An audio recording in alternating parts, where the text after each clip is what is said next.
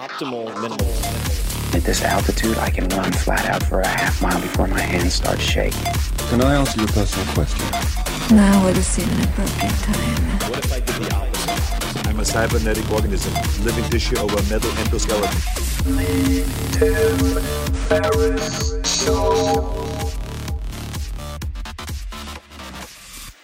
This episode is brought to you by FreshBooks. FreshBooks has become the go-to cloud accounting software for literally millions of small business owners who found a faster, more efficient, and much less stressful way to deal with their numbers. And ultimately, this helps you to focus on what you are best at. It is used by many of the fastest growing startups I've invested in or advised, and it's equally used by many of the best freelancers I work with on a daily or weekly basis. It is one of the easiest ways to send invoices, get paid, track your time, and track your clients. If you're self-employed and managing business sometimes means wrestling with spreadsheets, crumpled receipts, and other scattered pieces, FreshBooks can really help. FreshBooks allows you to do many, many different things very easily. Preparing and sending a polished branded invoice takes about 30 seconds. You can set yourself up to receive online payments from your clients in about 2 clicks, which on average will get you paid twice as fast. Their new proposals feature means you can include a project summary and timeline as part of your estimate. There are many, many other things. Tracking your time. The quick proposals that I mentioned, formatting free, super easy, late payment reminders so you don't have to chase people, automated expenses, sharing files and messages with your clients, award-winning customer service. They are extremely responsive, the interface is super intuitive, and there's almost no learning curve. So, in short, it's easy, it saves you time. And right now, FreshBooks is offering an unrestricted 30-day free trial for all of my listeners. To claim yours, check it out. Go to freshbooks.com/Tim and enter Tim Ferriss in the How Did You Hear About Us section. And that is funky spell TIMFERRISS. So again, go to freshbooks.com/Tim and enter Tim Ferriss in the How Did You Hear About Us section. Check it out. This episode is brought to you by Helix Sleep. Last year, I focused on dramatically improving a few things.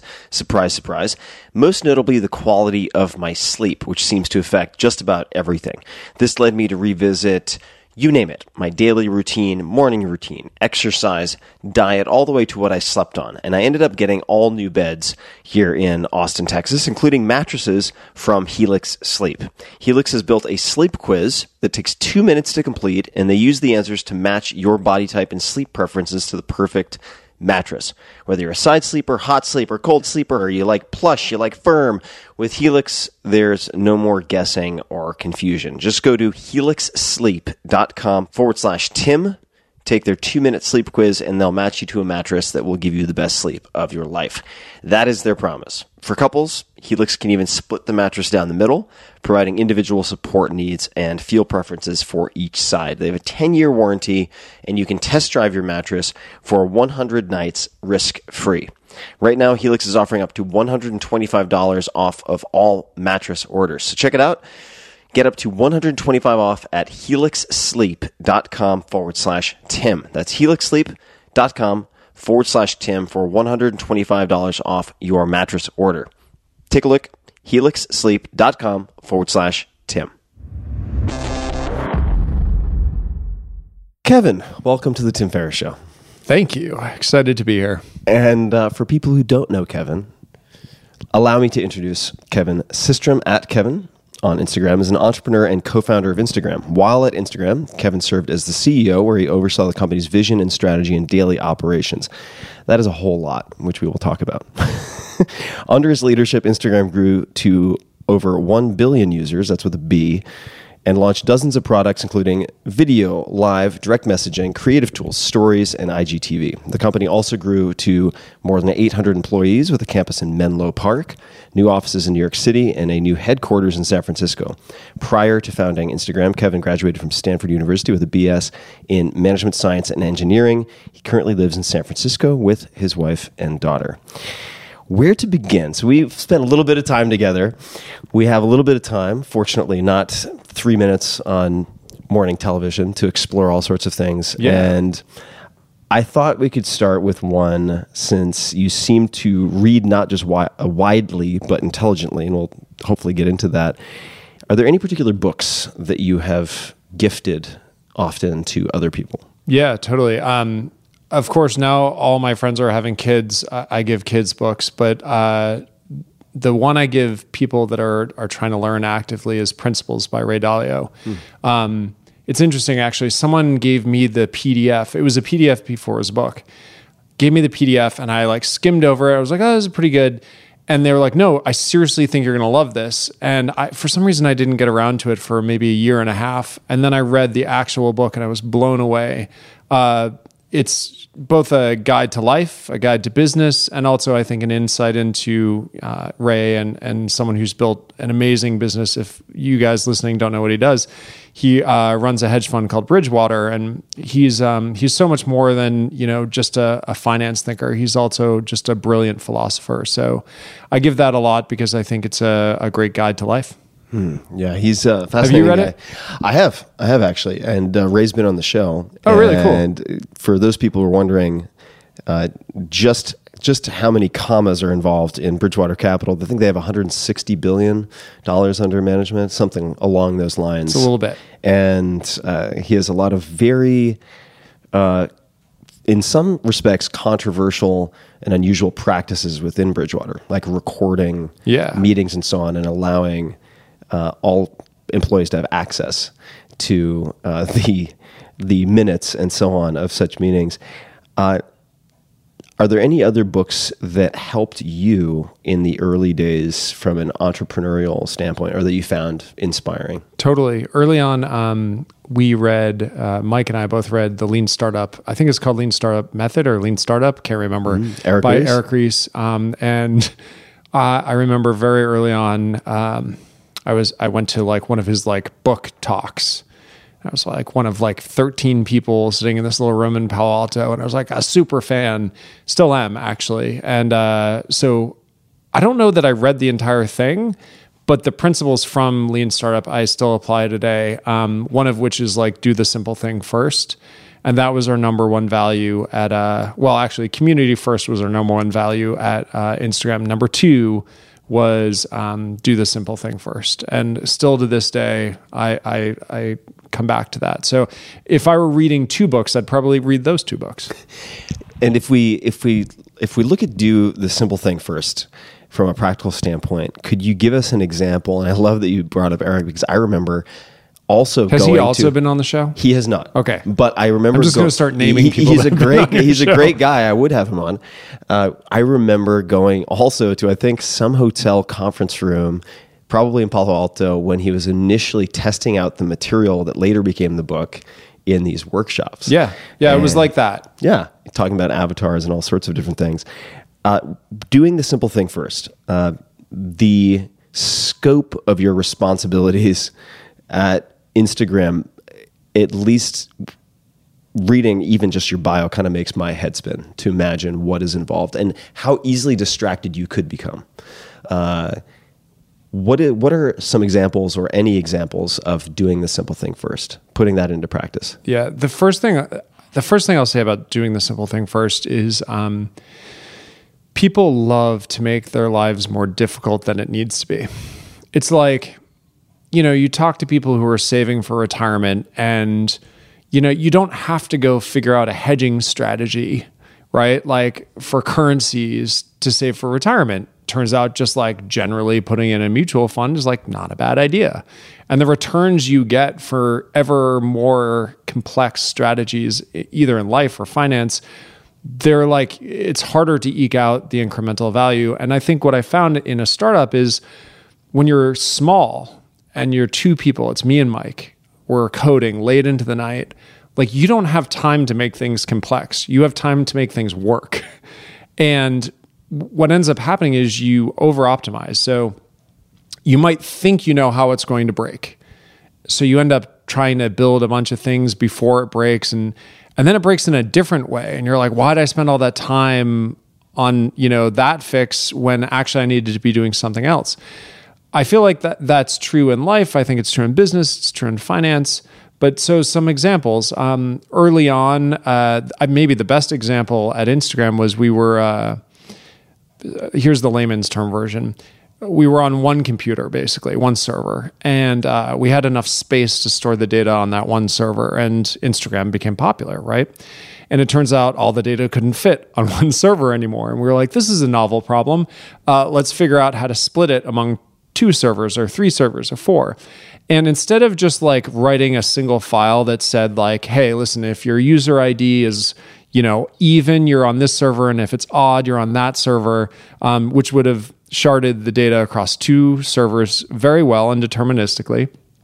What ended up happening was we threw everything out and we were like, you know what, let's adopt this crazy new technology that does auto sharding, and it was fancy and had all these bells and whistles. I won't name it because I don't want to throw them under the bus.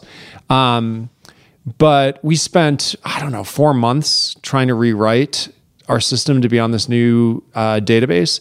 And eventually, after it crashing a bunch of times and us having issues with it, we were about to run out of space, and Mike was like, screw it.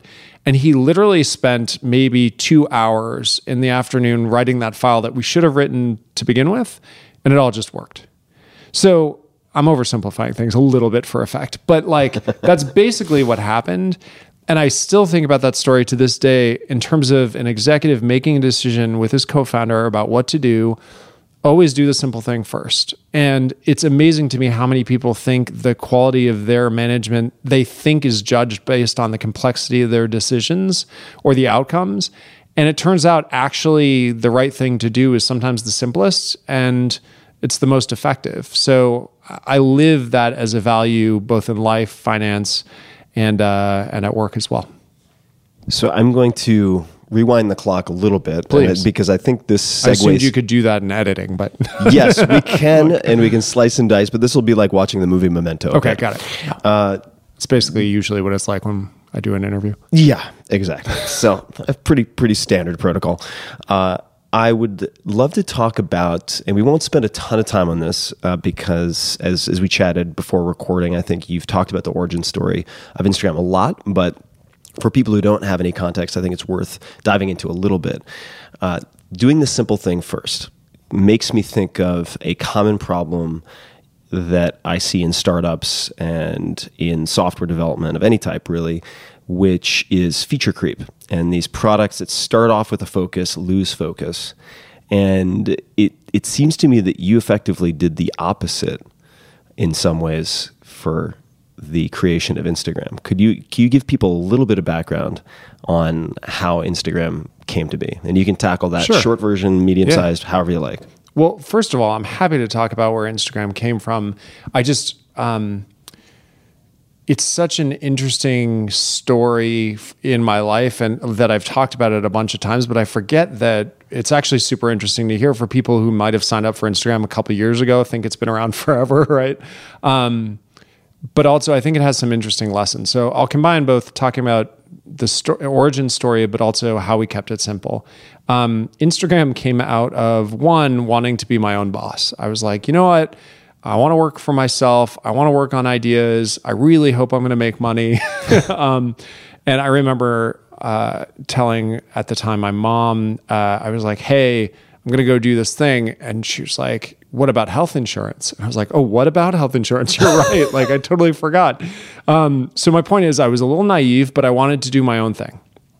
And I had a bunch of different ideas, one of which was a terrible idea for a check-in app.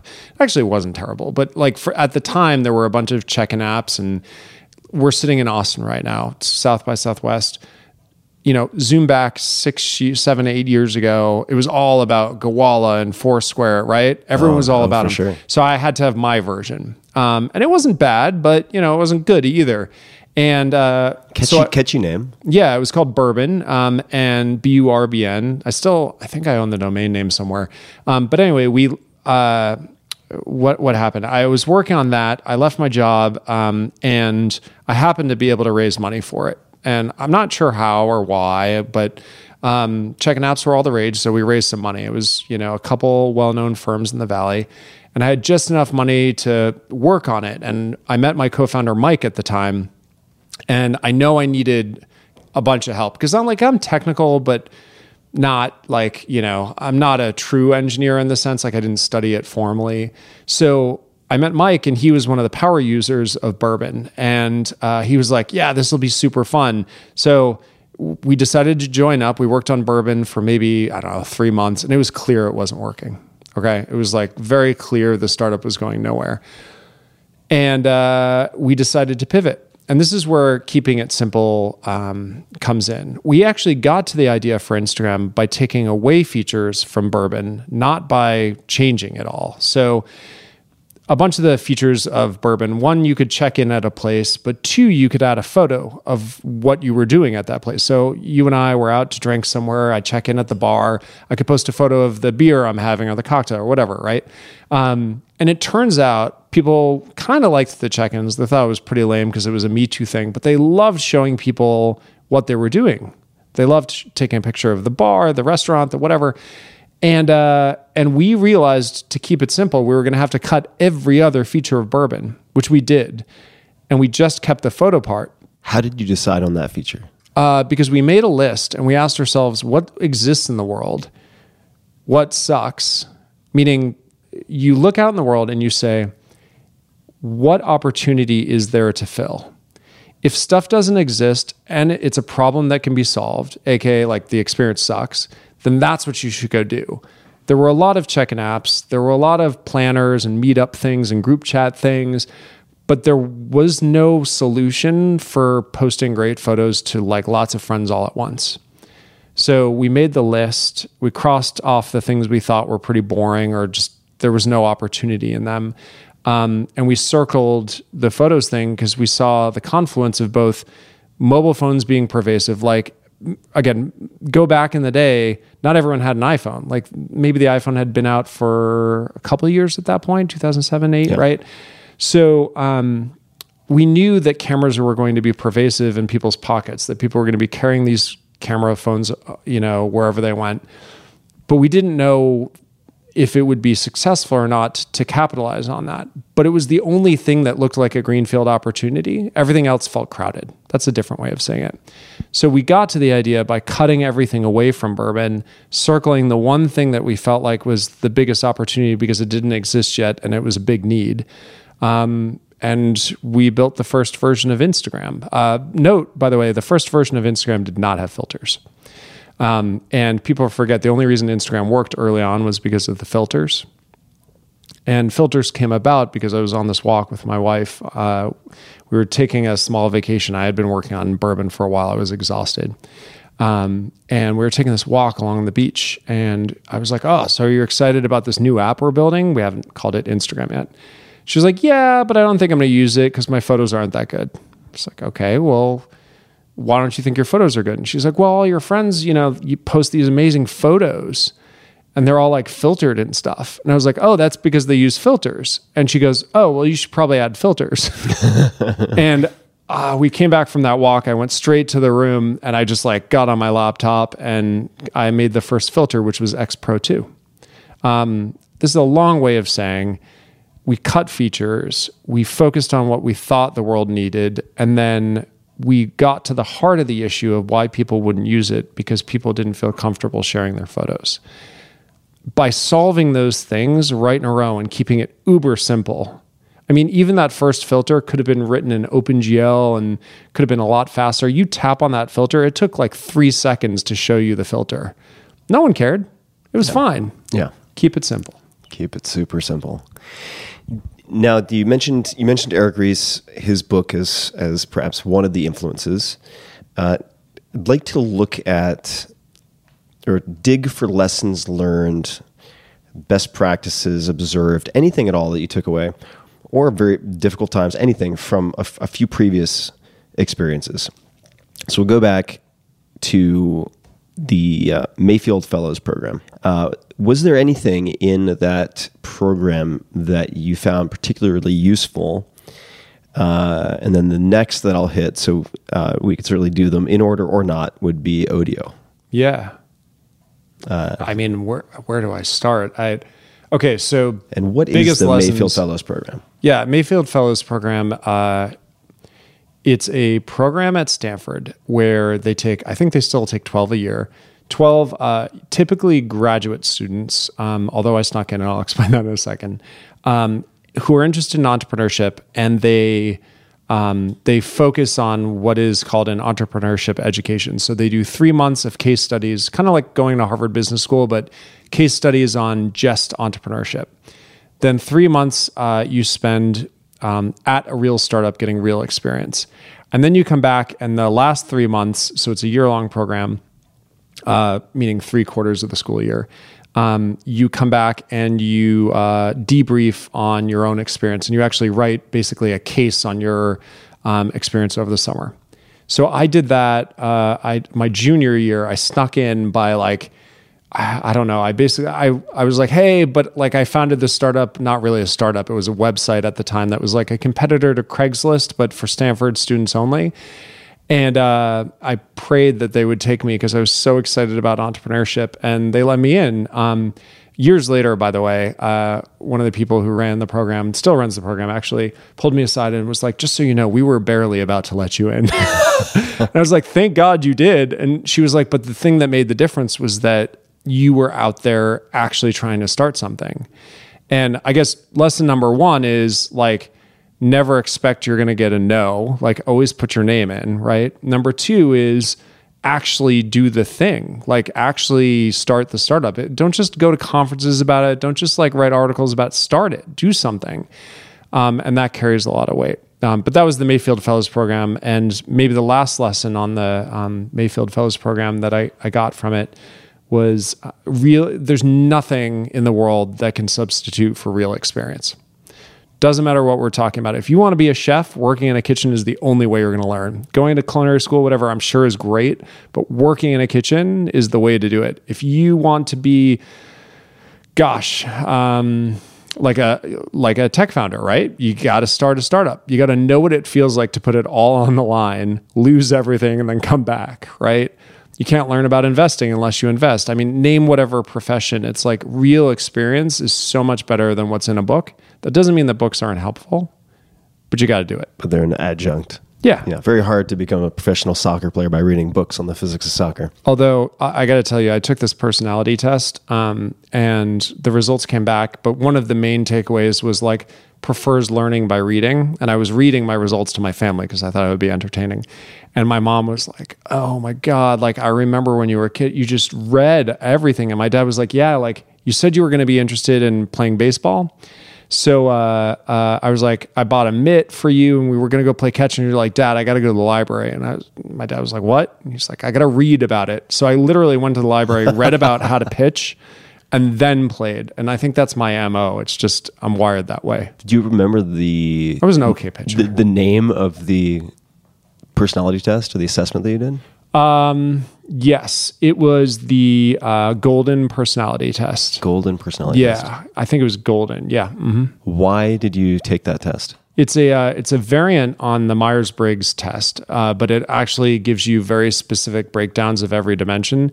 So for those of you listening that don't know the Myers-Briggs test, there are basically 4 main dimensions of the personality test. And it tells you, for instance, whether you're more casual or if you're like very calculated and punctual, that kind of stuff. I wanted to know more about what I was like. I had talked about Ray Dalio before. I spoke with him and he was saying, yeah, everyone who joins Bridgewater, we give this personality test. And I was like, well, can I take it? Like, I want to know what I am like. And my co-founder took it. A bunch of our senior execs took it. And it was illuminating to see on paper what you know in the back of your mind. And then, of course, it helps you work with others. But a big part of it was reading on paper what you're actually like and realizing, for instance, I do learn by reading. So I'm not someone who likes to sit in a lecture hall. I want to have the book. So if I'm going to learn something new, like the way to learn is not for me to go to like a conference. It's to like sit down with the best book possible. And that might not apply to you, right? Like if you took it, maybe you like learning some other way. But I wanted to know what my API was. So that was helpful. Your API. Yeah. I like it. No, it's true. Yeah. We all learn Application Programming Interface. Is that right? I used to know some acronyms. On reading, there are different ways to read books.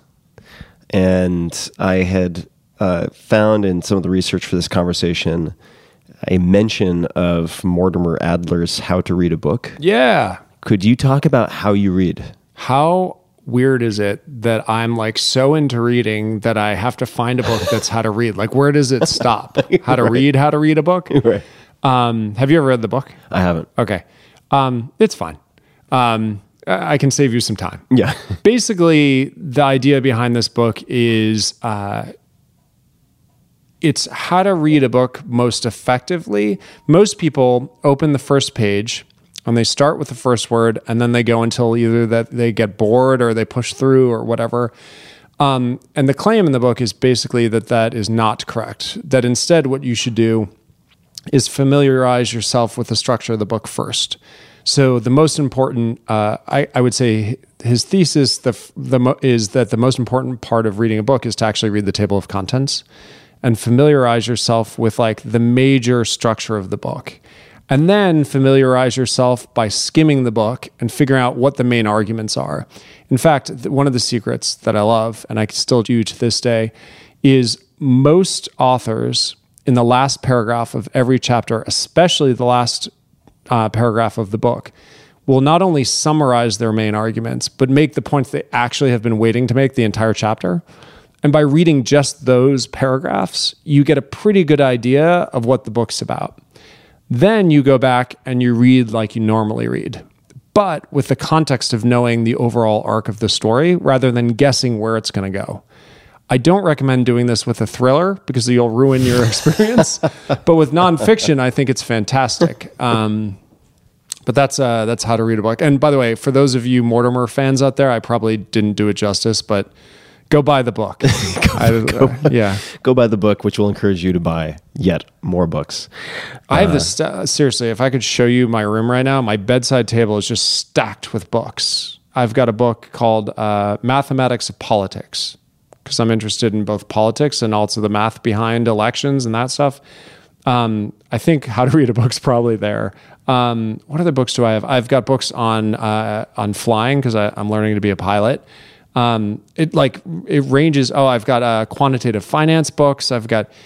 But like it's the most fun I've ever had just like plowing through books.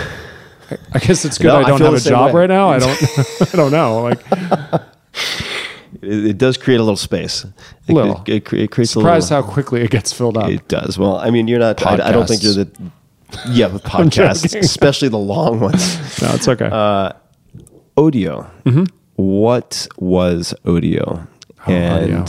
And what did you learn there? What did you observe? Yeah, Odeo is the precursor to Twitter. So we were talking about Mayfield Fellows Program.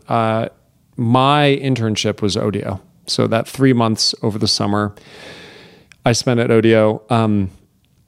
I remember I showed up the first day. I brought my own computer because I thought when you worked at a company, you bring your own computer because I was like, I don't know, computers are expensive, right? Like you bring your own. And they're like, oh, good, you brought your own computer. I think they were thrilled. And it was Evan Williams and Noah Glass were the co-founders of Odeo.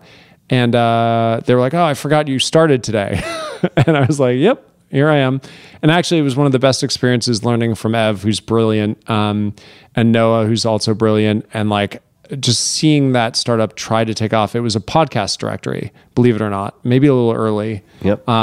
It was the right wave. They just paddled a little early. Yeah, which, by the way, another lesson in this whole thing, timing is everything. Like the number of amazing ideas and teams that either came too early or too late, it's like you got to have that essential element of timing, and it's the hardest to predict. But it was a podcast directory, and honestly, a lot of the famous podcast folks got started on Odeo, and there are a bunch that are still around. But it turns out back then there wasn't exactly a business around podcasts, and it didn't go so well. And they ended up pivoting to an idea started by an engineer there, Jack Dorsey, who, by the way, also started, I think, like maybe my first or second day. And I remember him walking in, and I'm like, I'm the intern. He's like, oh, I'm Jack. And I learned, actually, he gave me a couple of coding assignments over the summer. I remember learning some JavaScript from him. So it's a small world, it turns out. Yeah, it's super small. But that's what Odeo was, and that was my experience. It was awesome, and I'm very thankful to all those guys. What do you view as some of, say, just as an example, Ev's superpowers? I mean, he's a very impressive guy, very understated in a lot of ways. What did you what did you observe in the secret sauce of Ev? Because he's also a repeat player, right? I mean, he's not a one-hit wonder. No. So what have you observed in him? Turns out blogging and communication is a thing and doesn't go away. And there are lots of companies that can be started around it. What did I observe? Well, it was a really long time ago, but... or what superpowers do you think he has? You could talk present tense too. So I think he's super determined and super calm under fire. There are a lot of there are a lot of CEOs that are very emotionally volatile, and Ev, at least in my experience, is not one of those people. In fact, he's determined and hardworking. And I can't remember his background story, but he's like, yeah, I went to this college. It wasn't that great. And I just worked my ass off to get here and to build this thing and then eventually sell it to Google. That was Blogger. And then to be able to start this thing. And I remember his work ethic because at one point, I'm pretty sure he was convinced we all weren't working hard enough. So he sent us, he didn't send us, he offered for us to go to this seminar by David Allen, the Getting Things Done thing. Getting Things Done, sure. So I remember sitting in the audience and just like the ODO crew, there were like, I don't know, 6 or 7 of us at the time at the David Allen Getting Things Done, not conference, but seminar. I still try to use that stuff today, by the way. Mm-hmm. But the signal was like, we work hard here and we get stuff done. And he was there, he was the first one in, last one out. And as a CEO, I understood what that model meant. One, that I could learn from the CEO that if they had ways of getting things done, you could learn that as an employee. And I tried very hard at Instagram to learn stuff and then pass it on. But also just the work ethic that is required to get startups off the ground. It's incredible. Plus, willing to call it. Like he was willing to call ODO and pivot to this thing called Twitter.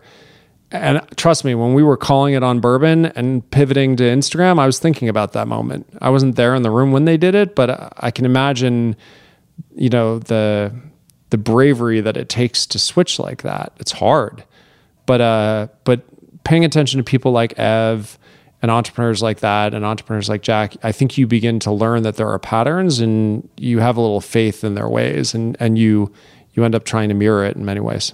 I completely agree on the Ev having calmness as a competitive advantage. He's very good at pausing and not jumping to respond. So he's better able to choose his response, I suppose, instead of being reactive. I think you're very good at that as well. Thanks. And I want to talk about, since it's come up a few times, pivoting or ending projects. Yeah. Because there's in some aspects, a fetishizing of perseverance in a lot of places, including Silicon Valley and the world of tech. And yet, if you look at a lot of the largest public successes, many of them had some type of pivot or shutting down of something that wasn't working. How do you know it's the right time to stop? And how does one go about making that difficult decision? Like, are there telltale signs that this is just, it's not that another 50% of effort is required and another X number of hours per day, but like this is fundamentally flawed in some way that is going to prevent it from working? I think let's take this question in 2 parts. First is let's just talk about the premise that most successful things are pivots, which I believe is true.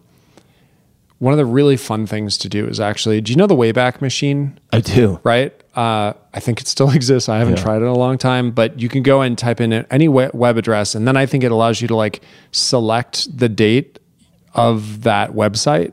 So you can basically see the history of the web. It's super interesting.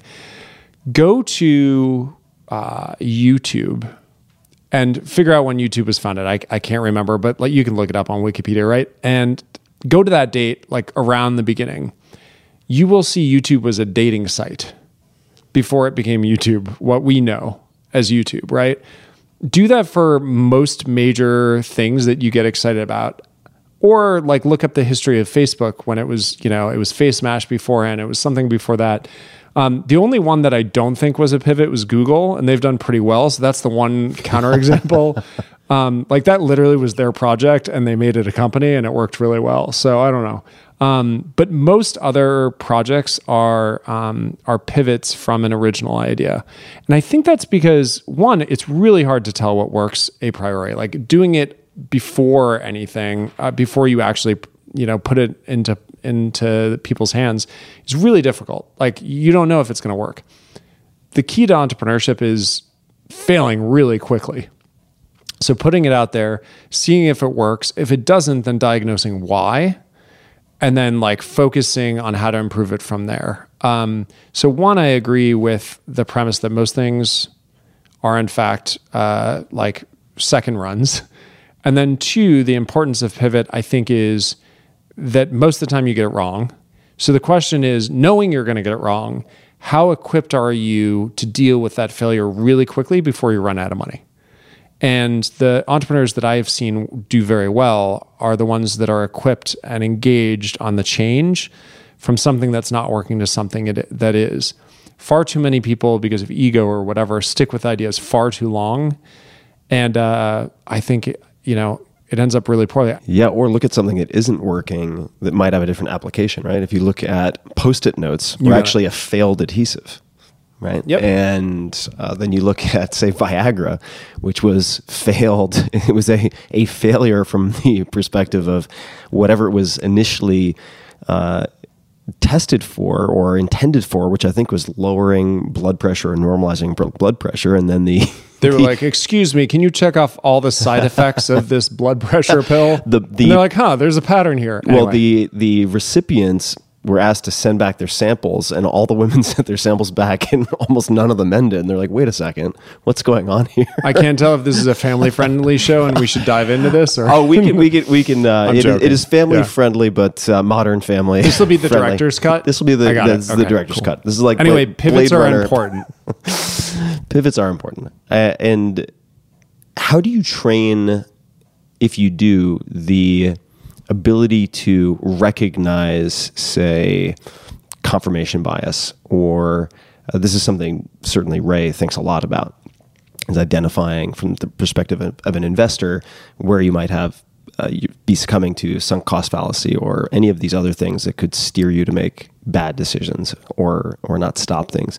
Is that something that you've trained in yourself, or is that innate from birth or upbringing? I think I was talking with my wife the other day, and I was like, Nicole, I think one of my failures is that like I always think things are not going to work out, or I'm wrong in some way, and we were going back and forth, and she was like, oh, well, maybe that's actually a strength, because like you're so hard on an idea that you're like trying to prove yourself wrong to test the integrity of your idea or test the integrity of your thesis, and like, so you mentioned Ray, like I think a big part of knowing that you're right is working as hard as you can to prove that you're wrong.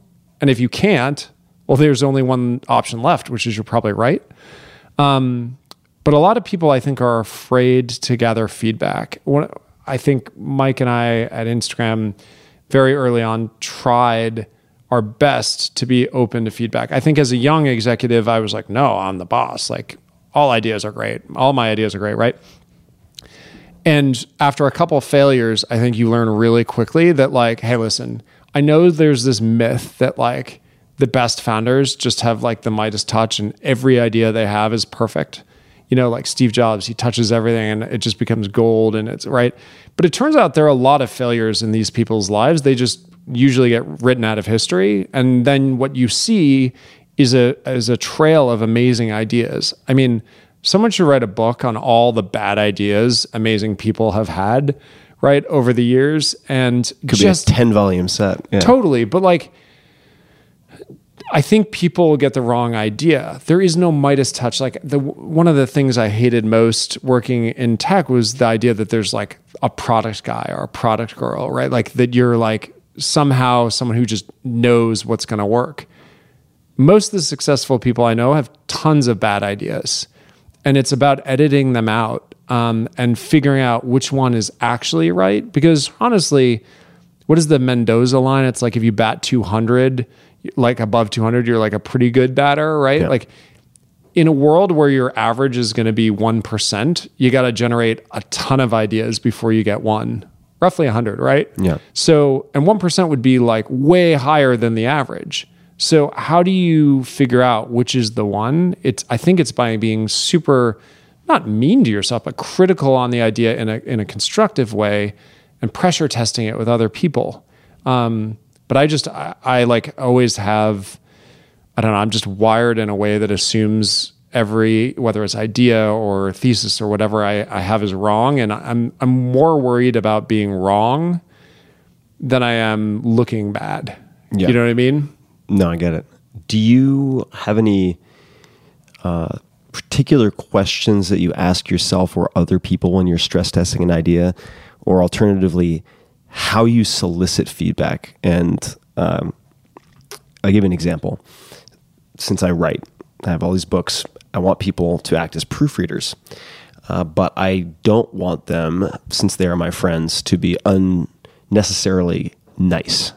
Because what they all are. Yeah. And so one of the questions I'll ask them is, in a given chapter, I'll say, if you had to cut 10 to 20%, gun to the head, which 10 to 20 would go? Nice. Right. And it forces their hand, right? In a sense. I think that's smart. So are there other approaches that you like to use or like others to use on your ideas for stress testing? Well, first off, I think it's important to realize how people are just wired not to be honest. Not that they lie. I mean, I guess technically it's a lie, but I don't think it like comes from a bad place. They're wired to avoid conflict. So like you go in a restaurant and the server comes by, maybe you didn't like a dish. The server comes by. When's the last time you actually literally told them, like, everything was great, but that thing was too salty. That was, I like to eat, by the way. That thing was too salty. That was undercooked. Like, next time you go out to eat and they're like, how was everything? And you're like, you instinctively just respond, great, thanks. Is that actually what you thought? Like, most people have one or two things they wish could be better. And what's crazy is I think of myself in that situation. Every time I'm sitting down there, I'm like, man, if I were on the other side of this, I'd really want to know the truth, because without the truth, you can't improve, right? And you have to be careful because sometimes people have opinions and they're not always right. But at least if you don't know, you can't act on it. And I've been surprised how many people I've met, at least in the food industry, right? Where at least if you do it in a nice way, you're like, listen, if I were on the receiving end of this, I'd want to know. So I'm giving this to you, do whatever you want with it. And it's always interesting to see the people that are like grateful for that feedback. And you're like, that person's going to go kick some ass. Totally. And the people who are like, what's supposed to be that way? And you're like, well, okay. Like, but like, what if it isn't? And I think it's really important as you mature as an executive. Like, I definitely started in the place where I just like didn't listen to feedback. I was, headstrong. And then as you have more and more failures that, by the way, everyone has, you begin to realize it's really important to collect that data and that information from people. No one would tell me, like when I was presenting on stage, everyone would be like, great talk, great, awesome job, great, you killed it. I was like, that's not possible. Like a few talks in a row that happened. And then we hired someone, and I'm not going to pick on them and tell you who they are, but we hired someone who came up to me after and gave me 3 pieces of feedback. They were like, you need to smile more, you need to do that. Like, I know you're a happy person, but you're not smiling when you're talking about this really happy subject, like smile. And I was like, oh my God, that person's right. They literally watched every single interview I had done for like the last 2 years and just had a list of things. And I was so grateful for that because it was feedback that no one else would give me. Do you remember any of the other points? It was slow down, pause, right? It was smile more, not because you're trying to give off a vibe but just what's funny is you can't overdo smiling. It turns out like it's hard. And I'm a serious person, so I don't think to smile as much. What were the other things? I'd have to go back to my notes, but those are the 2 things that stood out. Mm-hmm. Yeah. It's but like people don't give you feedback. It's crazy. And by the way, the thing is the more important your company gets, the higher up you go, the less people are willing to do it. Yeah. So you actually have to like dig for it. And that's one of the weirdest feelings ever is please tell me something negative. But you asked a specific question, which is like, what are the tools to do it? I don't know that there are any like specific tools so much as like, when's the last time you, the listener, did that?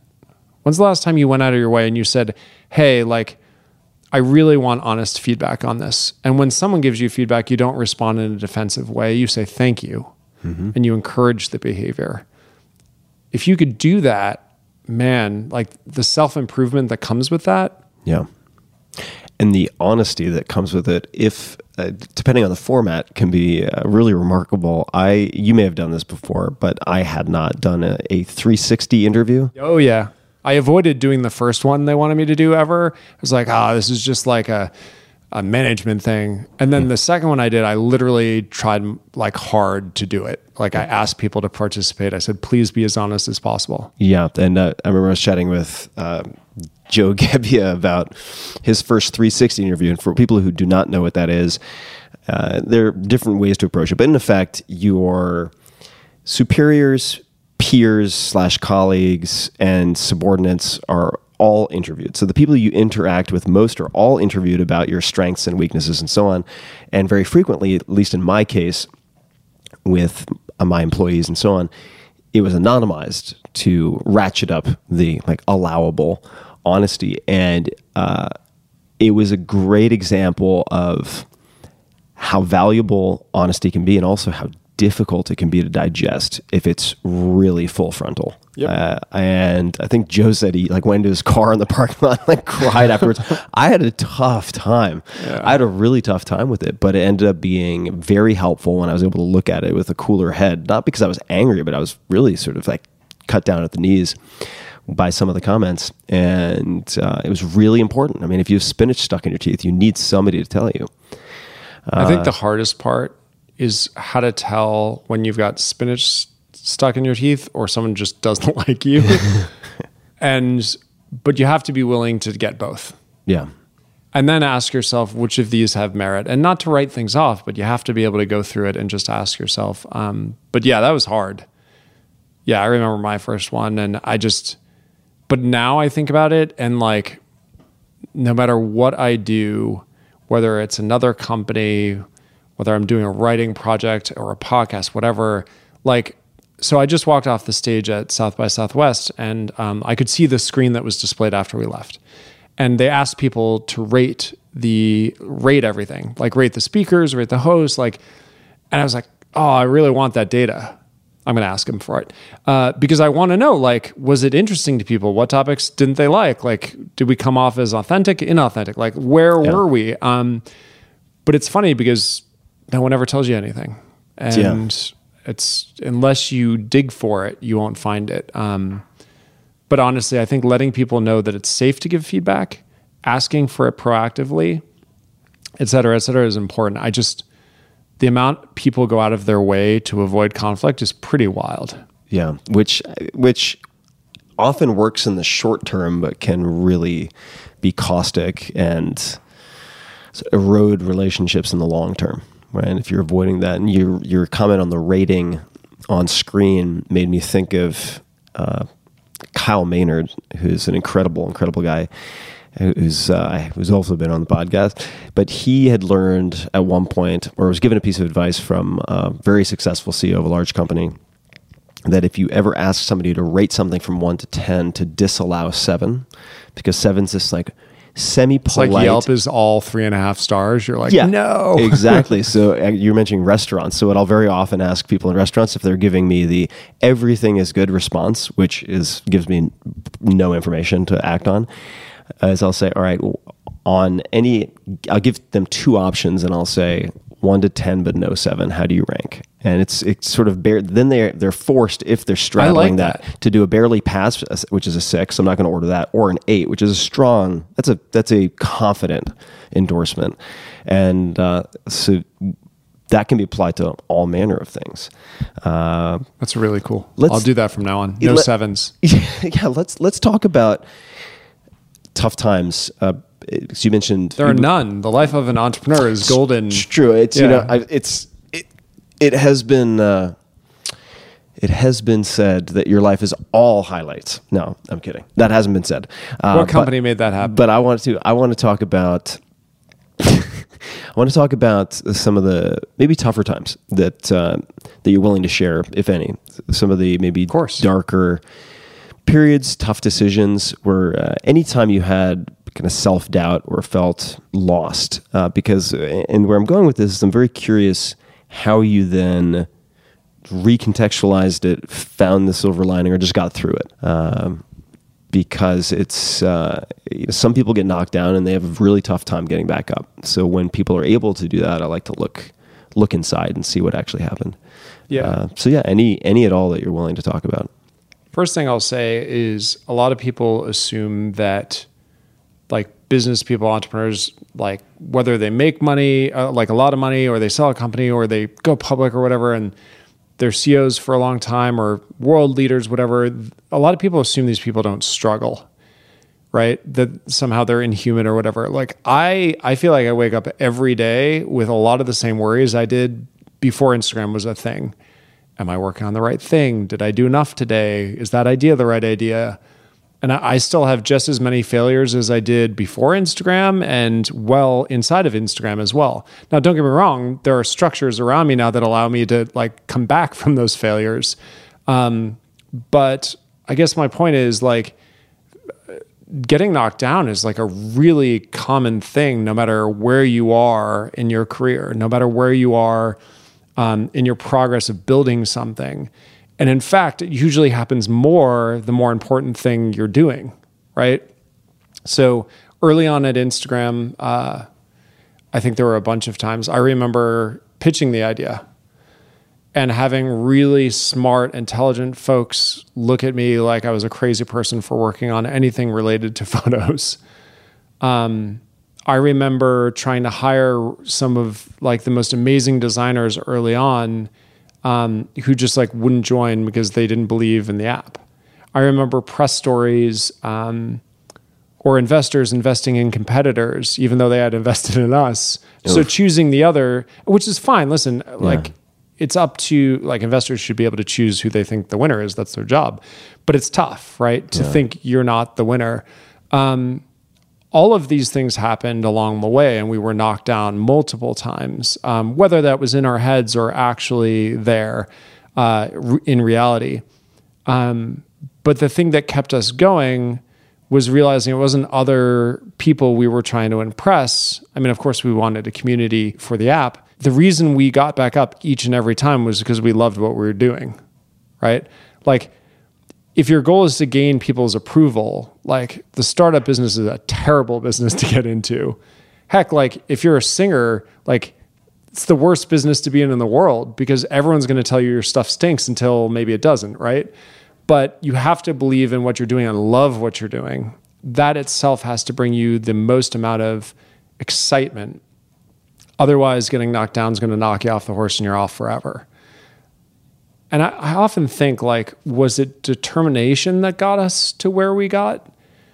Or luck or some combination of both of them? Because, I don't know, if you have a bad idea and you're determined on it and don't listen to anyone, it's, like, not great, right? Yeah. But at the same time, we wouldn't be where we are if I had listened to most people. It's crazy. Yeah. So, I don't know if there's a secret to getting back up other than maybe creating no choice but to get back up.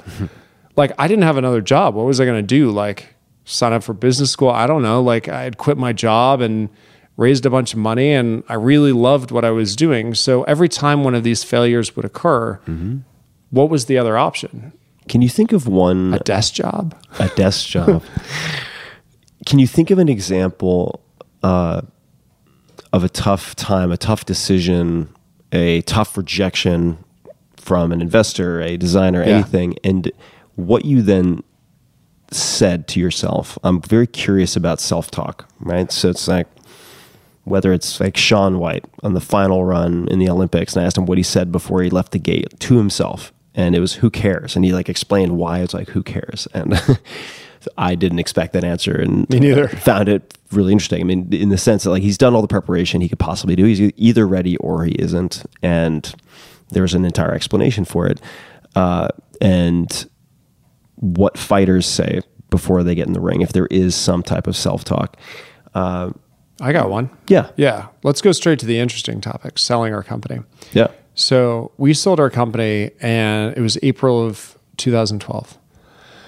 And by all accounts, if you start a company, for a lot of entrepreneurs, winning, quote unquote, and by the way, I don't agree with this definition, but winning is, quote unquote, either selling your company or having a public offering, an IPO.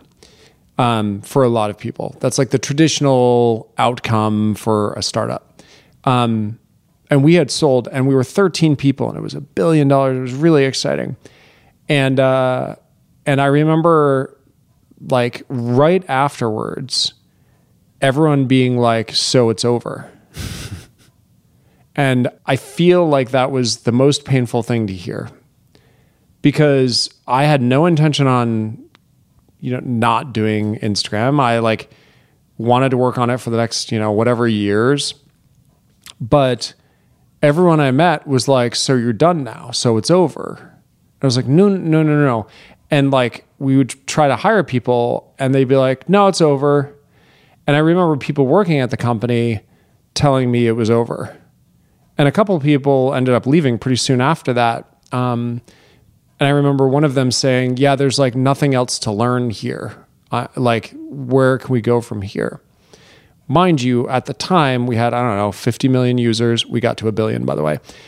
We had no revenue. We got to a lot more than no revenue. We grew to 1,000 people on the team. We opened up multiple offices all around the world. I got to do everything from meeting the Pope to meeting some idols. Like it was crazy. So the idea that in 2012 we sold our company and then everyone just kind of counted us out, that was painful. How did you contend with that? Like, what was your response to that? I think with me, it usually comes with the competitive nature of proving people wrong. If you look at the histogram, sorry to use that word, but of how long founders stay after they sell their company, I'm pretty sure there's like a giant lump around 1 month to 1 year, right? We were there for 6 years after we sold, which I think goes to show how incredibly determined we were to show people that Instagram wasn't done. That we were at the beginning, not the end. And that it didn't matter if we sold the company, we were going to make something out of this thing. And for me, I think the motivation comes with proving people wrong. Because I hate when people discount us. I hate when people, tell us we're not going to be something, or, that because we've sold, it's all over. But looking from the outside, I get their perspective. I just wanted to prove them wrong. Yeah. Yeah. It's a powerful motivator. Yeah, I think, and part of taking that personality test we talked about is understanding what your motivators are. Because if you know what your motivators are, then you know how to get yourself up in the morning, how to work hard, right? And you know what things are not motivating. But competition is one. Actually, it's interesting. There were 2 dimensions of the personality test. There's competition and then there's challenge. And I always thought I was competitive. It turns out I'm actually not competitive at all. I mean, I'm a little competitive, but not that competitive. I have very high scores on challenge, which means setting goals for yourself and trying to meet them, but it's like self-imposed rather than comparative. Right. It's sort of an intrinsic motivator. It's an internal motivator of like, I want to go get this thing done.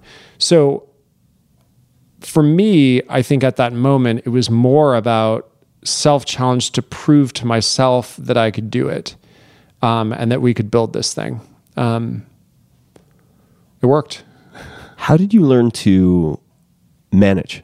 That's a... Oh man, and I had to. Yeah. So how does one learn to manage? Because it's not just time within a larger company, right? Because you can find plenty of people who make the same mistakes for 20 years in a row. Yeah. And somehow manage to limp along and sort of do decently despite their weaknesses. But when you sold the company, how many employees did you have? 13. 13. Yeah. And then I think I managed like 3 of them. Right. So you then went through... Why do you think companies have hierarchy? They're like, I don't want to manage people, you manage them. And before you know it, you've got like a tree, 90 layers deep. I'm joking. Well, I mean, there is some truth to that, I think. But how did you learn to manage? Were there any particular lessons, resources? So I have to say, anything at all? Well, I was going to say my job was different than most, which obviously is an understatement. But like, I'm going to tell you the philosophy I subscribe to, and then I think the listeners can decide if it makes sense for them. It might. I decided that I had nothing to lose because, or at least I didn't think I had anything to lose, because I had my job. I was excited about it. I was running this thing, and I knew what I didn't know, or at least knew that I didn't know a bunch of stuff. My philosophy was hiring the smartest possible people who are way better than me to work for me. And that feels weird because you're like, I have no experience. I've been doing this for 2 years. How do I hire someone that has maybe 15 years of experience in engineering or 15 in, operations, or the list goes on. But the ironic thing is, by hiring people that were way better than me, that like I would see myself working for someday if they started a company, that actually you end up creating the best possible team. And I think that works because I felt like I had job security. So a lot of people are worried, well, if I hire great people beneath me, then maybe one of them will take my job. And I don't know where like the reality is on that spectrum in the real world. I don't know. But I think that's actually one of the issues I looked for most in the company, which was people hiring down on purpose. Like people do it reflexively. They hire down. They're like, no, I need someone with less experience than me. Who they should be younger. They should have fewer years of experience, right? Because I should coach them. And actually, if everyone hired up, you'd have like the most badass company in the world. So how do you manage that? I guess my point is, I found people that were way better than me. And the way I managed was by managing the vision and direction of the company and then asking those people how to get there and making sure those two things were connected at all times. But I didn't have the regular job of like, managing a bunch of new grads out of college and like coaching them on their careers, which exist in mass in Silicon Valley. So I'm not sure my management like experience mirrored that of most, but I think there's a lot to learn, which is hire really great people that someday you want to have, they should have your job. So you hire these people if you subscribe to this philosophy. And then I imagine there are different strategies and routines and rules and so on that you put in place to give structure and direction to this team of all-stars. Right? And so one that I could ask about would be meeting structure. So in the course of prepping for this, and I found this a few places, but in the New York Times, feel free to fact check this. But I'll just read this briefly, and then I'd love to hear you elaborate on what the meeting actually looks like and how you handle it. So some of the bottlenecks, this is from the New York Times, some of the bottlenecks the company has addressed in the past year are internal. For example, Mr. Systrom and his co-founder realized that one of the primary holdups was their own decision making. So in the past 3 months, they started holding meetings in which they just make a bunch of decisions. And then this is quoting Mr. Systrom. We have a doc in which we list out the inventory of decisions on products as if it's stacked up in front of a machine waiting to be processed, Mr. Systrom said. And then we have sessions where we sit down and we decide. You just work through the decisions. So this is something that you might be able to do in an informal, unbatched way when you have 3 direct reports or 13 employees. But as it grows, it seems like this type of systematizing could be really important. Could you describe how a meeting like this functioned? Totally. And why? And it's really funny for me to think of myself as being referenced as Mr. Systrom. It sounds very formal. Mr. Systrom with inventory of decisions. Okay, so here's the context. Have you ever read the book The Goal? The Goal. The Goal. I have not. Yeah. It is a book about basically manufacturing and supply chain management. It sounds really boring, but I promise you it's really good. last name is Goldrat. I think it's Goldrat. Yeah, who wrote the book. And it's kind of, and in fact, if you talk to business people, a lot of people will say it's their favorite book. Like I wrote in one of my weekly updates to the team, I wrote that I was reading this book and that I loved it. And a bunch of people were like, oh, I love that book too. So it's a business book that talks about how to optimize supply chains, basically. But it's written in narrative form, which is kind of cheeky, right? Like, yeah, that is very cheeky. It's not like it's a business book, but it's like written with a narrative. Like there are characters and it's actually pretty fun. So I say, go have a read. But what I realized in reading this was that any system is most constrained, or at least the thesis of the book is most constrained by the slowest process. I think they called it a Herbie. Have you ever heard that? I have, yes. So it's because the beginning of the book is kind of like the Boy Scouts. Yeah, exactly. If you want to explain what Herbie is. I know, we're getting there. How many times are Boy Scouts going to come up in a podcast, right? So the narrative is that they're on some trip and they like have these Boy Scouts lined up. I think it's like, the main character's son or something is in the line of Boy Scouts. And Herbie, it might not be PC to talk about now, but Herbie is a little overweight and is he at the back? I don't know. Basically, they figure, I think the way it goes is no matter where they put him in the line can only move as fast as the slowest process. That's kind of the takeaway, okay? Mm-hmm. Again, people who are super fans of the goal can correct me on this, but the essence of it is your slowest part in the chain is always going to limit output. In this case, the slowest Boy Scout limits the progress the troop makes. Which isn't actually all that intuitive until you read this book and you go through it. So with decision making, what we realize is a lot of things were coming to us, but unless we would decide on an important decision, it was basically like inventory stacking up in front of a machine that wasn't moving. And of course, the machine can't output products that people want to go use until those decisions get made. So it sounds, again, really intuitive. But if you think about a company as, the raw materials go in and raw materials are ideas, okay? And they go through machines that transform them into reality. So they go from an idea to a mock to a final draft to a version to out testing with beta testers out to the real world.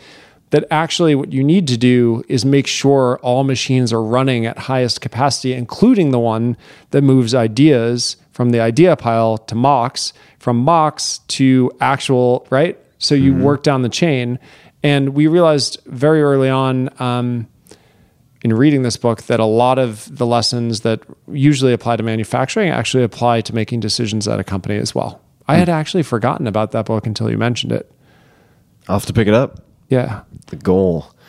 I have a long list of books to tackle. How do you choose books that you're going to read? I know you give a few examples of things that you're interested in, but how do you filter the universe of books to those you end up reading? And I mean, you could maybe just pull a few real examples from those you've read and kind of indicate how you got to those. But do you have a process for selecting books? Well, first, or disqualifying books? Well, first, I don't read fiction. Not that there's anything wrong with fiction, and I know people that read a lot will be like, "What? You don't read fiction? Come on, there's so many greats." I don't know. It just doesn't get me up in the morning. So there we go. There goes a good portion of books down to nonfiction books.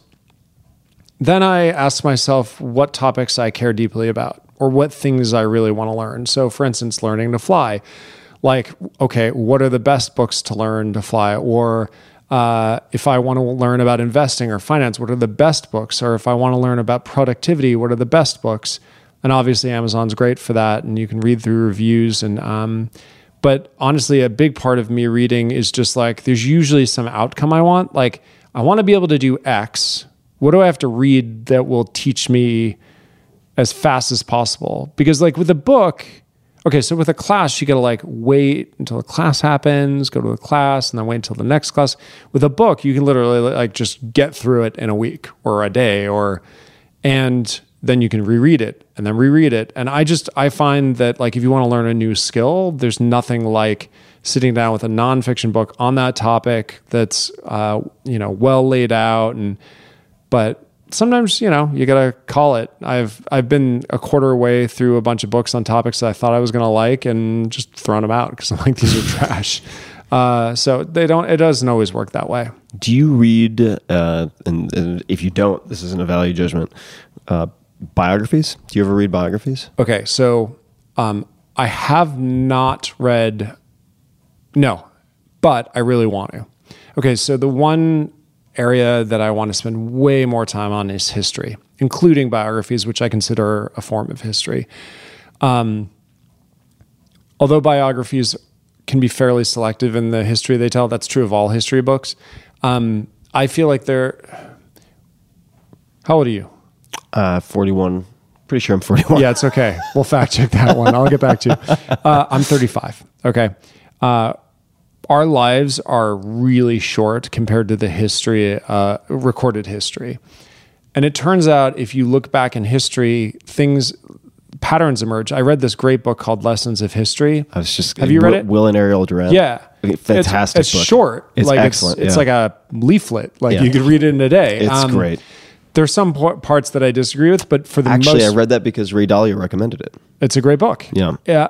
The number of people I meet that are like, they've read it. And anyway, the takeaway is that things happen over and over again, or at least certain patterns emerge. And I guess what I'm saying is if you look back at history, you can learn a lot from reading people's history, whether it's a biography or a history of a specific segment of companies. So for instance, I think if you want to study the acquisitions of companies and where those founders have gone and what they've done, and more importantly, what do most founders do next after selling a company and taking some months off? How many take 1 month off? How many take a year? How many take 5 years? How many never emerge again, right? What are the differences between those that decide to do something and those that don't? So even in my own exploration of what's next in my life, I find myself not reading necessarily biographies, but I do read accounts of, entrepreneurs that have launched big things and done, new things in the future, and those who haven't. And I start asking myself, what are the patterns that emerge? So no, I don't read biographies yet, but I want to. And history, I think more generally, is a super interesting topic. There's some excellent biographies out there. I think you might enjoy Genghis Khan and the Making of the Modern World. Okay. Excellent book for a lot of reasons. I'm trying to think of the ones that have been recommended to me. I'll have to get back to you on that. David McCullough has a lot of really good biographies on the Wright brothers and so on.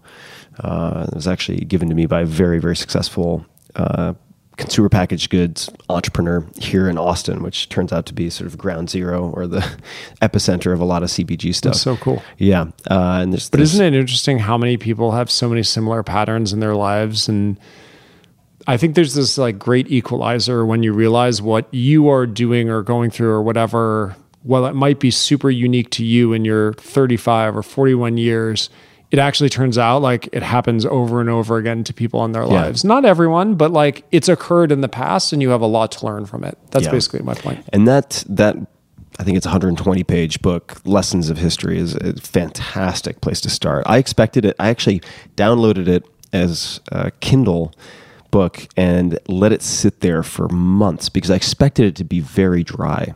And it's a beautifully written book. I was very impressed. And then if you like that as a taste test, then you can go into their, 10 or 20 volume encyclopedic. Yeah, it's a summary of their volumes, right? That's right. Yeah. It's like the Cliff Notes. It's the Cliff Notes. Yeah, okay. So I'd like to ask you, this is one of the questions that I'd been hoping to ask ever since we booked the podcast, and that is about advice that you give to entrepreneurs that very few actually take. And I'll explain just by way of example. I'm asked all the time how various folks should launch books, or people come to me asking, how should I launch a book? How should I write a book? How should I get a book published? And I might tell them, for instance, don't try to write for the entire world. if your goal is to hit the New York Times bestseller list, write for like 10 to 20,000 people per week. In other words, you really only need to get the flywheel spinning, because people use the bestseller list as a shopping list, to write a book that at least 20,000 people will love. But they end up writing something too general. They end up writing something too general. I tell them to give themselves a ton of buffer before the book is published, and to write it in such a way that, for instance, it can be read modularly. And then they don't do that, and they wonder why they can't run excerpts. It's been incredible to me how, I put together a blog post, which is like how to write a best-selling book this year, where I lay out the exact playlist, or not playlist rather, but playbook. And nonetheless, it's like 1 out of 100 who actually implement even a portion of the steps. Are there any particular bits of advice or recommendations that you give to entrepreneurs that you're surprised aren't taken more seriously or actually followed? Yeah. Number one advice I always give is to solve a problem. So many people, when they found a company just to found a company, or they're like, I've got an idea. Ideas are not companies. Ideas are not products. Like, you're like, well, I'm going to combine this thing with this trend, and we're going to do this. It's a cool idea. And, usually the warning signs are that it includes some element of a current fad, like AI or something. Not that AI is a fad, but like, it's a wave that's happening right now that I think it's easy to make your company sound more interesting if you're just like, and it uses AI, or like crypto, or like, there are always warning signs that I see with the pitches that I hear from people when they include those words, and it's not backed up by a clear problem that you're solving for the person on the other side, or the company on the other side, the counterparty, right? So I always say, make sure you're actually solving a problem. Now, there are different ways that can be wrong. It could be solved already really well, in which case you're not solving a problem. The idea might be great, but you're not solving a problem. It can be a really neat idea with not a lot of people that need that problem to be solved, in which case it's not really a problem for the world, right? Maybe we could broaden this by saying solve a problem for the world. Or it just misunderstands what people need. Or it doesn't even take into account what people need. You're just like, oh, it sounds really cool. I'm going to do this, and it's a hot market, so I'm going to figure it out. And the number of times I've seen entrepreneurs go that direction because it feels good to be part of the trend. It feels good to say you have a cool idea without asking yourself, does this actually solve someone's problem? Like, if I go talk to people, does this literally like relieve people that this now exists? The number of times I've seen people ignore this advice, it's countless. And what's crazy to me is I feel like it's our secret sauce at Instagram.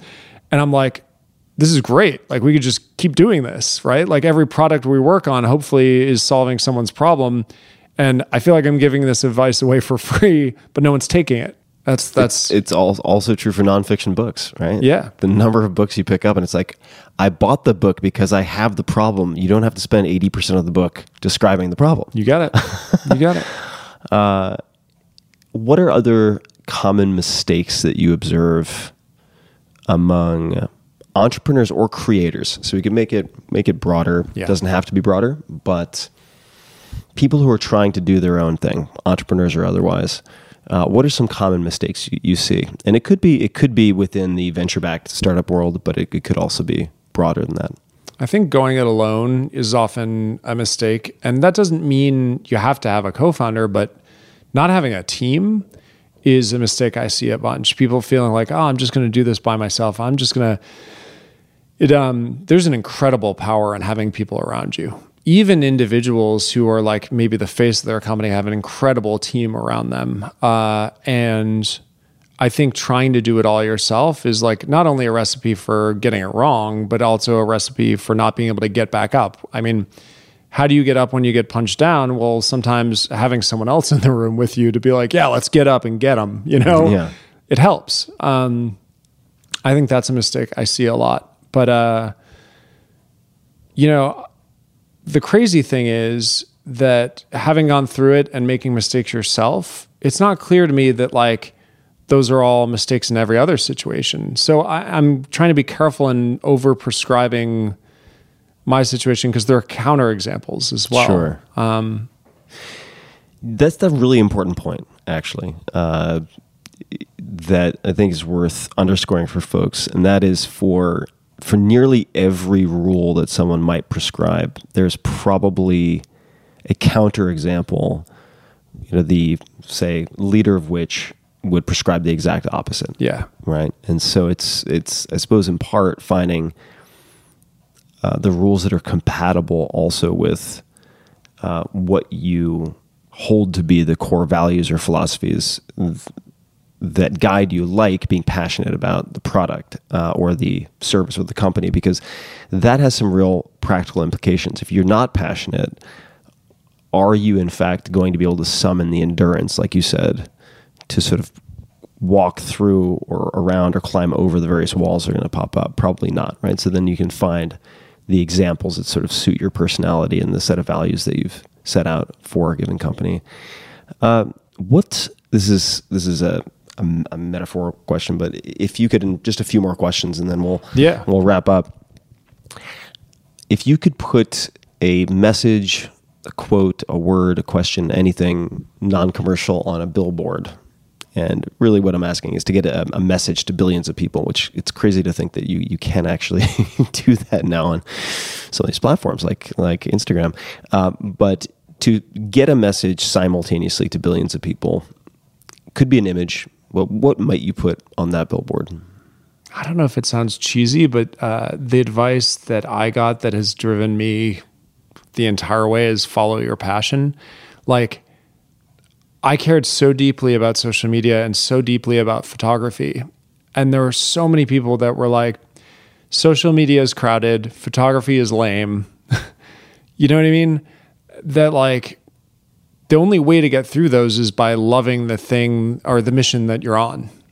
And well, it sounds kind of cheesy. Maybe we could wordsmith this follow your passion thing, but like the number of people that don't follow their passion because people talk them out of it, and I think that's a crime. Yeah. Right? Of course, you can't follow your passion and not expect consequences. Like, listen, if your passion is to go fly fishing and you want to do that all the time, that's great, but you have to know, okay, like, can I pay my bills, right? Like, there are constraints, but if you've thought through it and you love it, there should be no one standing in your way. Yeah. And like the number of people that tried to stand in our way, like they still like, listen, even long into Instagram, there were people, predicting our demise. And so I don't know, like at a certain point, it's not like ignore the haters. That could be the other billboard, by the way. It's like, you got to follow your passion. As long as you've thought through it, you've done the math, you think about it, like go for it and don't let people stand in your way, It's just so sad when people don't do that. And life is short. Like you said, I mean, our lives are so short relative to sort of the span of human history. And I think that's another benefit of reading history, is it puts that in perspective. Like these lives are sort of the flicker of, I think Naval Ravikant put it this way, like the flicker of a firefly in the sort of scope of history. It's really short. Really tiny. And I had this one coach who said to me, he's like, often people wake up when they have someone close to them that dies, or they come down with some really serious illness and they realize all the little things they were spending all this time worried about don't matter compared to these like grave, big things in life. And it's important to keep that perspective. So I'm not trying to get all like serious here, but like, I think it's really important to keep things in perspective. And I think that, I don't know, like, I guess it's another word for maturity, right? But the faster you can get there, the faster you realize a lot of what you think matters doesn't matter. And the things that you're not thinking about matter a lot more than you're giving them credit for. Yeah. Which is why you should follow your passion and love what you do every day. Don't get me wrong. By the way, I want to clarify, a lot of people are like, you should love what you do. And I agree. But I think it's more you should love what you're shooting for. Yeah. Because work is hard. Yeah. It can be miserable at times. I mean, nothing great in this world ever came easy. Like if you want to be an amazing guitarist, you're not going to get there easily. You got to train really hard, get shot down a bunch, right? Like they're all like, it's a universal law in the world that great things come with a lot of work. Yeah. And what you have to do is, I think, love the thing you're shooting for rather than the everyday of the thing. But I think a lot of people are like, oh, I should love every day. It's like, no. Every day can be, there are a lot of hard days ahead. The thing that gets you through those days is loving the outcome you're shooting for and being excited to get there someday. Well, Kevin, I'm excited to see what you hatch next. Thank you. We'll see if after you've done your pattern recognition on this meta-analysis of founders who do various things at various points, I'll be curious to see where you end up. But do you have any closing remarks? Anything you'd like to ask people to do? Anything at all that you'd like to say before we wrap up? No pressure, right? You don't have to Go have. tell your friends about this podcast. Perfect. I like that recommendation. Awesome. Thanks for having me. This was a lot of fun. Yeah, good to see you again. And to everybody listening, for links to everything that came up, the books and all sorts of other things, the names of people and so on, we will provide links to all of that in the show notes as always at tim.blog/podcast. You can just search Kevin or Systrom and it will pop right up. And until next time, thank you for listening. Hey guys, this is Tim again. Just a few more things before you take off. Number one, this is 5 Bullet Friday. Do you want to get a short email from me? Would you enjoy getting a short email from me every Friday that provides a little morsel of fun before the weekend? And 5 Bullet Friday is a very short email where I share the coolest things I've found or that I've been pondering over the week. That could include favorite new albums that I've discovered. It could include gizmos and gadgets and all sorts of weird shit that I've somehow dug up in the world of the esoteric as I do. It could include favorite articles that I've read and that I've shared with my close friends, for instance. And it's very short. It's just a little tiny bite of goodness before you head off for the weekend. So if you want to receive that, check it out. Just go to 4hourworkweek.com. That's 4hourworkweek.com, all spelled out, and just drop in your email and you will get the very next one. And if you sign up, I hope you enjoy it. This episode is brought to you by Helix Sleep. Last year, I focused on dramatically improving a few things. Surprise, surprise. Most notably, the quality of my sleep, which seems to affect just about everything. This led me to revisit, you name it, my daily routine, morning routine, exercise, diet, all the way to what I slept on. And I ended up getting all new beds here in Austin, Texas, including mattresses from Helix Sleep. Helix has built a sleep quiz that takes 2 minutes to complete, and they use the answers to match your body type and sleep preferences to the perfect mattress. Whether you're a side sleeper, hot sleeper, cold sleeper, or you like plush, you like firm, with Helix, there's no more guessing or confusion. Just go to helixsleep.com/Tim, take their 2-minute sleep quiz, and they'll match you to a mattress that will give you the best sleep of your life. That is their promise. For couples, Helix can even split the mattress down the middle, providing individual support needs and feel preferences for each side. They have a 10-year warranty, and you can test drive your mattress for 100 nights risk-free. Right now, Helix is offering up to $125 off of all mattress orders. So check it out. Get up to $125 off at helixsleep.com/Tim. That's helixsleep.com/Tim for $125 off your mattress order. Take a look, helixsleep.com/Tim. This episode is brought to you by FreshBooks. FreshBooks has become the go-to cloud accounting software for literally millions of small business owners who found a faster, more efficient, and much less stressful way to deal with their numbers. And ultimately, this helps you to focus on what you are best at. It is used by many of the fastest growing startups I've invested in or advised, and it's equally used by many of the best freelancers I work with on a daily or weekly basis. It is one of the easiest ways to send invoices, get paid, track your time, and track your clients. If you're self-employed and managing business sometimes means wrestling with spreadsheets, crumpled receipts, and other scattered pieces, FreshBooks can really help. FreshBooks allows you to do many, many different things very easily. Preparing and sending a polished branded invoice takes about 30 seconds. You can set yourself up to receive online payments from your clients in about 2 clicks, which on average will get you paid twice as fast. Their new proposals feature means you can include a project summary and timeline as part of your estimate. There are many, many other things. Tracking your time. The quick proposals that I mentioned, formatting free, super easy, late payment reminders so you don't have to chase people, automated expenses, sharing files and messages with your clients, award-winning customer service.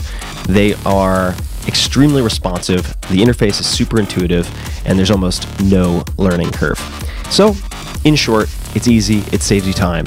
And right now, FreshBooks is offering an unrestricted 30-day free trial for all of my listeners. To claim yours, check it out. Go to freshbooks.com/Tim and enter Tim Ferriss in the How Did You Hear About Us section. And that is funky spell TIMFERRISS. So again, go to freshbooks.com/Tim and enter Tim Ferriss in the How Did You Hear About Us section.